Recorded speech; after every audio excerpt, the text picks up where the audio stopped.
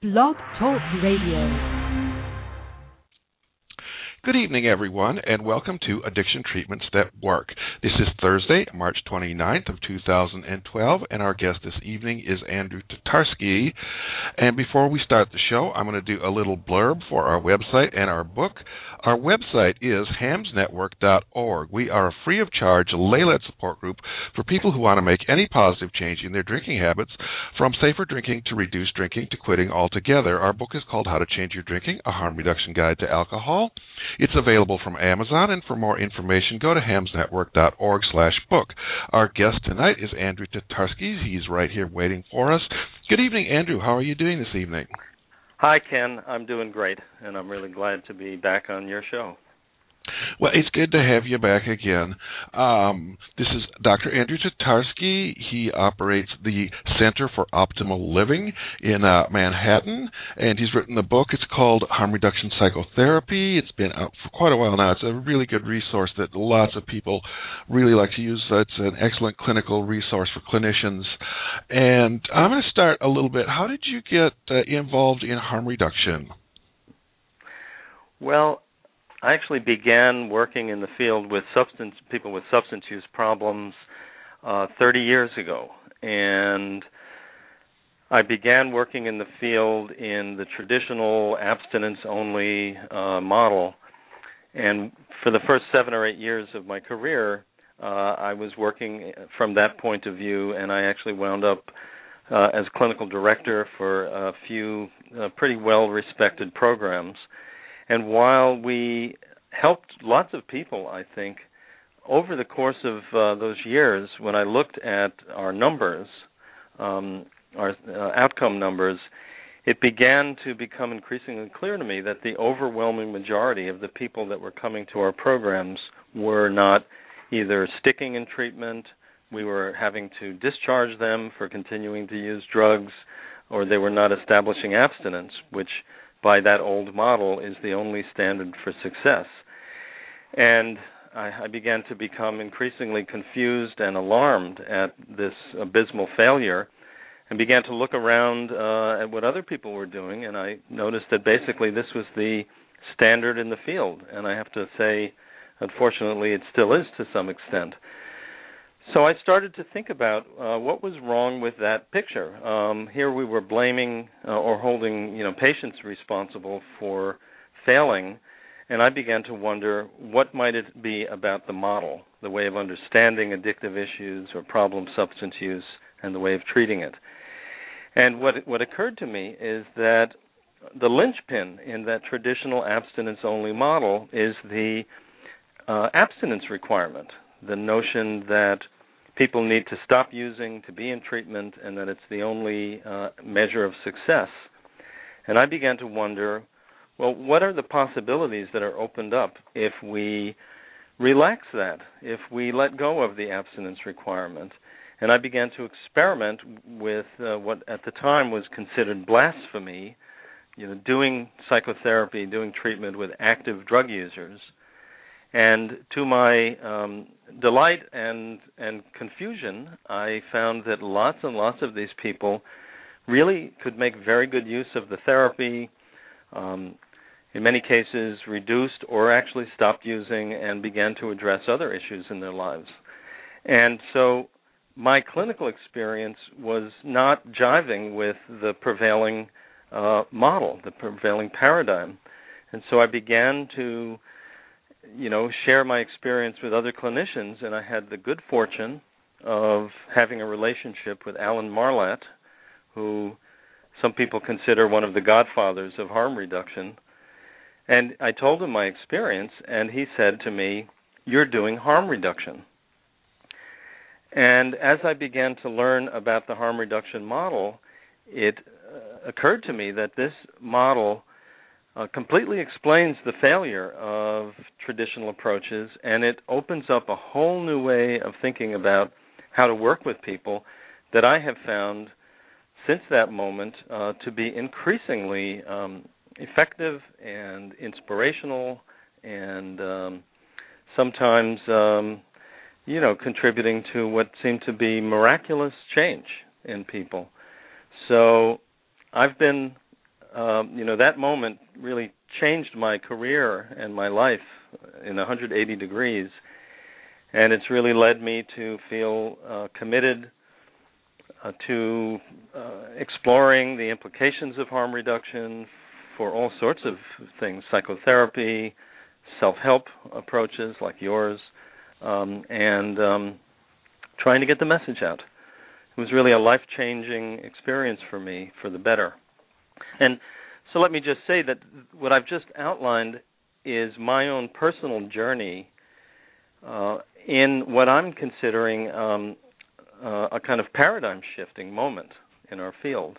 This really constitutes a scientific revolution in new ways of thinking about problem substance use and treatment or self-help or any kind of change process that's designed to support people in making positive change. Well, I think it's really an exciting time to be doing this because, as you said, there is a paradigm shift. Have you looked at the SAMHSA new definitions of recovery? I believe that I have, not in depth, but it seems to me that new definitions of recovery, and I'm not sure if this is exactly what you're referring to, but tend to emphasize growth, positive change, improved quality of life, improved health, and not necessarily emphasizing abstinence. I do know that some of the federal government is now redefining recovery to include non-problematic substance use. So, and this is also happening at OASAS, the New York State Office of Alcohol and Substance Abuse Services. So, this exciting paradigm shift is occurring at all levels now. But what was the definition that you were referring to? Well, it's basically the things that you just mentioned. There are improvements in functioning, in health, in housing, in various aspects of living, and there's not an emphasis on abstinence as absolutely necessary. It's kind of been removed. It's more of an option now than a necessary part. Mm-hmm. Mm-hmm. And can I just say that I think the word that you just mentioned is a beautiful word, and it's a very powerful word that I think can promote or contribute to promoting positive change. When we offer people options, by definition, we're respecting that person, and we are empowering that person, and we're supporting that person in getting clear about who they are and what they need, and finding the option that best suits them. So that, I think, is at the heart of this paradigm shift from an older model that is prescriptive, it is one-size-fits-all, the authorities, the experts know what's best, and you're supposed to just take the medicine that's prescribed. Whereas this new approach is about diversity, multiplicity, empowerment, collaboration. Whatever the words are that we use, it's a new way of human beings relating to one another that supports individuals in growing, and it's very exciting. Now, you call your approach Integrative Harm Reduction Psychotherapy. What do you mean by integrative? Well, I mean integrative on many levels. On one level, it refers to my view that problematic behavior, whether it's substance use or other risky behavior, always is best understood as occurring in a complex matrix of personal, interpersonal, cultural, biological, psychological variables. And it never exists in a vacuum. And that's one of the fundamental problems with the disease concept. It reifies it and separates it out from all of the other aspects of people in their context, in their environment. This model, which I call a psychobiosocial multiple meanings model. That's a lot of words, but it really locates the problem behavior in a matrix of variables that is unique for each person. And so if we're going to find an approach that's going to really support that whole person and their environment in positive change, it's going to have to consider what all of these variables are and bring together or integrate, interventions, strategies, information, support that will address all of these various issues in that matrix. So it's got to be integrative. So we might think about the body and what does that body need, to function more effectively, to be healthier, or what does that psyche need? What is the emotional state or condition, and what interventions may help address that? What is the social context? The connection to community, the connection to family, the connection to people. And we may need to be thinking about community-level interventions. So that's one way I think about it. Another is that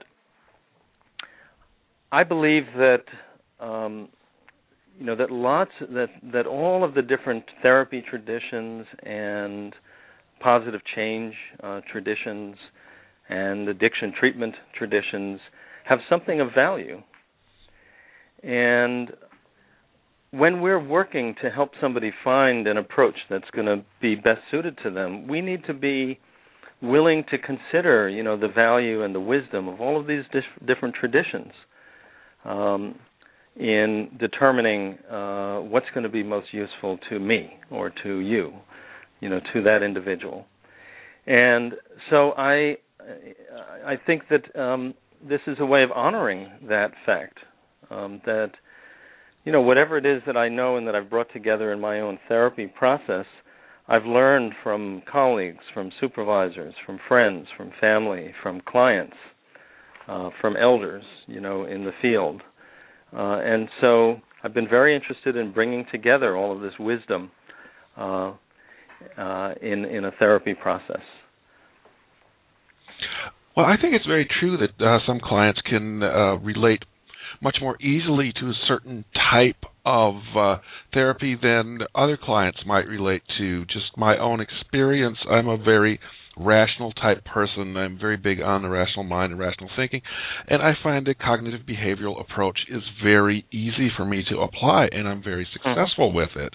I have other friends that they like Buddhism, they like meditation, they find things like the DBT, the ACT, things with that mindfulness component are very successful for them. So I think it can really help to match the therapy to the client. And this is what I think is another key to the power of a harm reduction approach. Essentially, the harm reduction principle, the fundamental tenet, which is to meet the client, meet that individual where that individual is, suggests that the provider, the practitioner, the helper needs to meet that person without a predetermined agenda. Because we've got to help that individual figure out their own agenda, their own best agenda. And just as you said, it's going to vary from person to person. So we need to, if we're going to be supportive to an individual who's struggling, we need to be ready to pull from as many different hats as we can to offer the client a technique, an idea, a strategy to try on. And together in this collaborative way, we might be able to support that person in finding the approach that is going to be best suited to him or to her. And that's what I think is the fundamental essence of a harm reduction psychotherapy approach. Okay. The email you sent me, you have a phrase, mindlessness to mindfulness. What does that phrase mean? Well, it's a kind of homage to a friend of mine, Pavel Somov, who has written a number of wonderful books on mindful approaches to behavior change, one of which is called Smoke Break, which I actually wrote the introduction to. And he has a very nice way of talking about habit.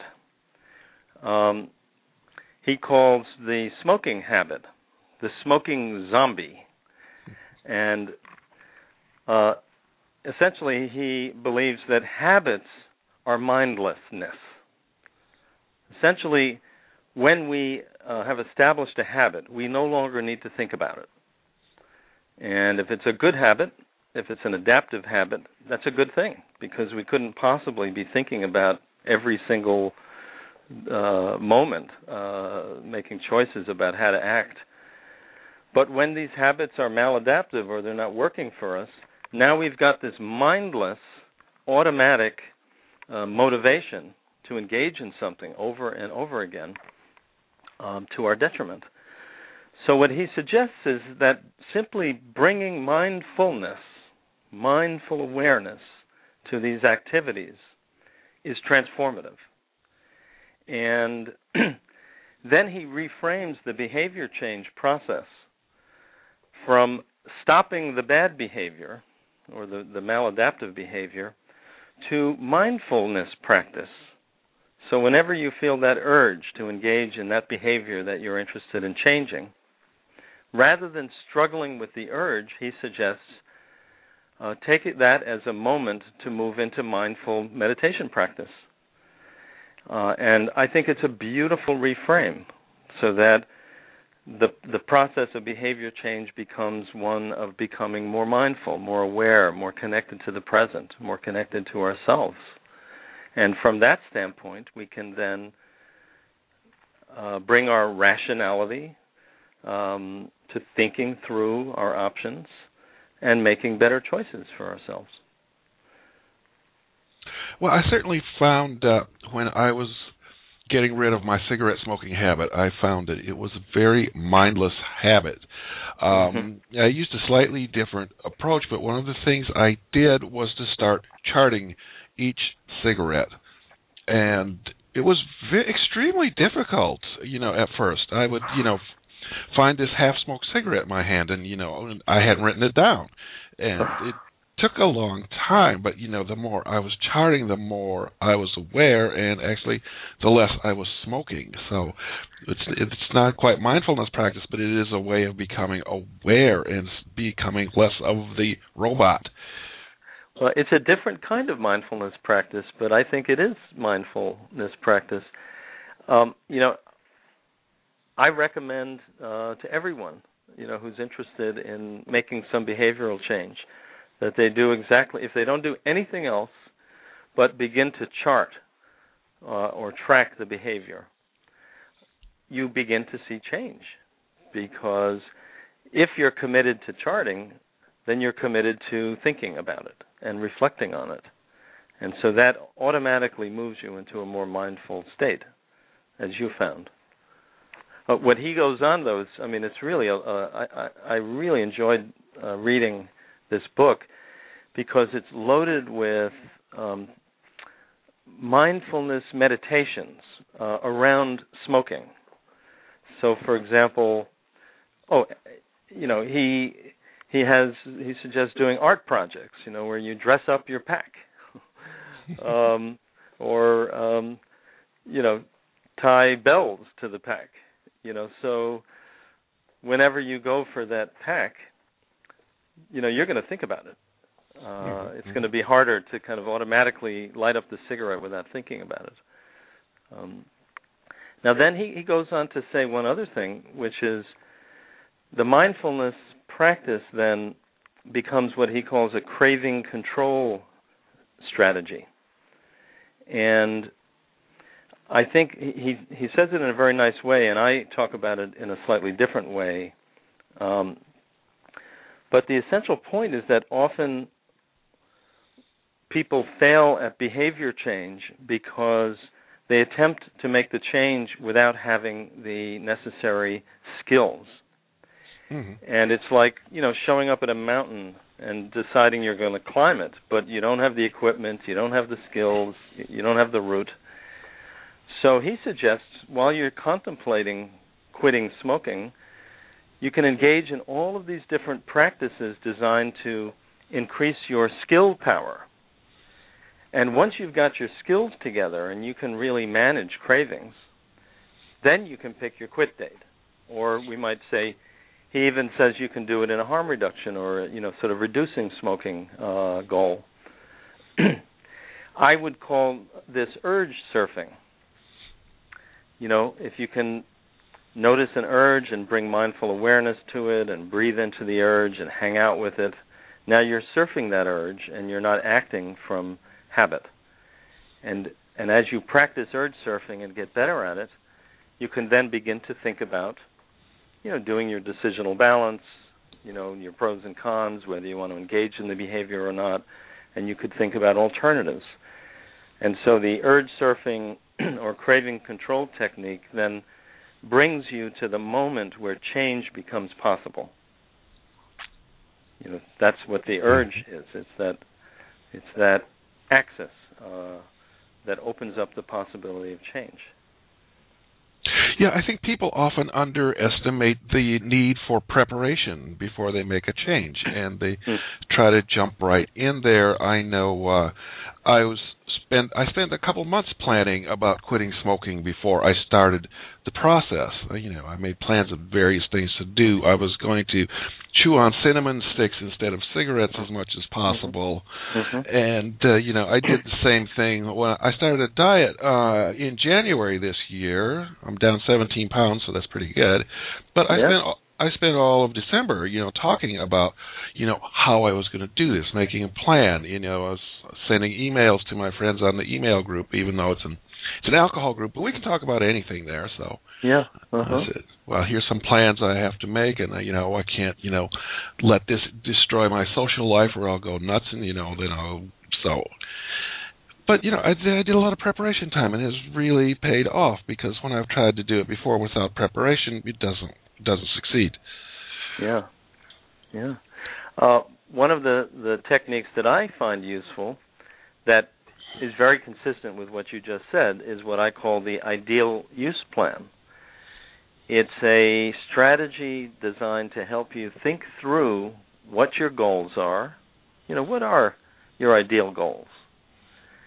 And then once you've gotten clear about what your ideal goals are, then you need to really think through what are the changes that I need to make in my life that will support the implementation or achieving those goals. And so it's all about envisioning, a new set of possibilities, which is a necessary part of the preparation. Or else, how do you know where you're going and how you're going to get there? Okay, I'm going to move on to talk a little bit about the Center for Optimal Living and what's going on there and what kind of things you have planned there, and just tell me about it. Okay, well, thanks for asking. I'm very excited about the center. After 20 years doing harm reduction psychotherapy in my own private practice, training professionals nationally and internationally, and supervising professionals, I finally decided that it was really time to have a center in New York City that would showcase integrative harm reduction psychotherapy, that would make it available to people, that would develop the model beyond just an individual psychotherapy model, but as a comprehensive services psychotherapy center. So now we have 7 clinicians who are all specialists in addictive behavior and problem behavior change, and committed to integrative harm reduction psychotherapy, people I've worked with, I've trained, supervised, and we now have options to see people in very minimal ways, if that's what they choose or that's what they need. Could be one group, one individual session, a single consultation to help people come up with a plan. Or they could be seen very intensively in individual therapy, in groups, in family therapy, couples therapy, and with a whole range of complementary practitioners that are collaborating with us, nutritionists, fitness people, doctors, psychiatrists, so we can put together a very comprehensive plan with a network of practitioners that have fully bought into the harm reduction framework that we've been talking about. Now, another aspect of the integrative harm reduction model is we believe that, there have been a lot of splits in the field between the cognitive behavioral people, for example, and the psychoanalytic people, or the experiential therapy people, the Gestalt therapists, music therapists, and so on. And we really believe that behavior change is best achieved when you've got some integration of active skills and strategies to support and promote positive behavior change alongside of a space to explore, to discover, meaning, the meaning of the substance use, the meaning of the problem behavior, and how it relates to other issues in people's lives. So some of our groups are more skills-based. Dr. Jennifer Talley, who you had on the show not long ago, is running an emotion management skills group, which now is filled, and so we're going to be starting a second one. Patients are really liking it. It's where they can learn these skills that they can bring to craving control and urge surfing and relaxation and stress management and so on. And then we've also got groups that are more open, sort of process-oriented, less structured, where people can get into and explore very deep personal issues. So the center is kind of a safe space for people to grow and to heal, and we help people figure out in a very collaborative way a plan that will be uniquely suited to them, with lots of resources available. Okay, do you have any workshops or anything coming up? Oh, thank you. This is another important part of our philosophy. As I said before, we think that one of the things that has been very valuable in a lot of addiction treatment in the past is the community aspect, because I think individuals really need community. And, there are not very many communities for people who are working on harm reduction from a harm reduction perspective. HAMS is one of the few, actually. So I've been so happy and excited that you started HAMS to make that aspect available to people. But what our community intervention is at this point is a lecture workshop series that patients or members of the public, anyone can come and participate in as a community member, not as a patient.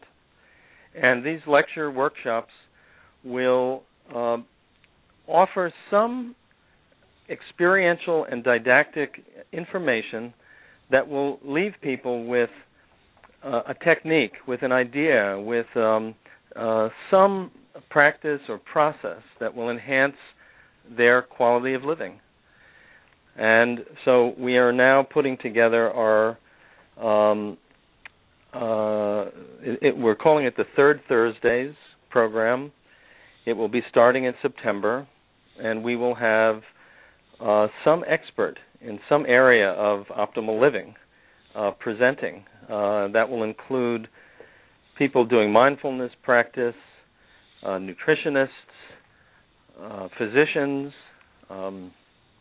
a music therapist, lots of interesting people, including you. We're inviting you to come and do a workshop on HAMS and, your harm reduction for alcohol. We'll be inviting someone from moderation management to do an introduction to that program. So we expect that will be a very exciting part of the Center for Optimal Living, and it will also expand over time, we imagine, and ideally, we hope to eventually make it a weekly part of our program. Well, it sounds really good. It looks like we're about out of time, so I want to remind everyone the book is called Harm Reduction Psychotherapy by Andrew Tatarsky. You can find him on the web at andrewtatarsky.com. That's correct, isn't it? That's correct. And And I've got some writings that I've also got up on the website people can download for free if they want to learn more about our approach. Okay. And so thank you very much for being our guest this evening, Dr. Andrew Tatarsky. Thank you very much, Ken, for having me. And everyone, come back next week when our guest will be Dr. John Pasagianis, who will be talking about substance use and harm reduction among young people, among the artists, the artistic community. Should be a very interesting show. See you all next Thursday, and good night.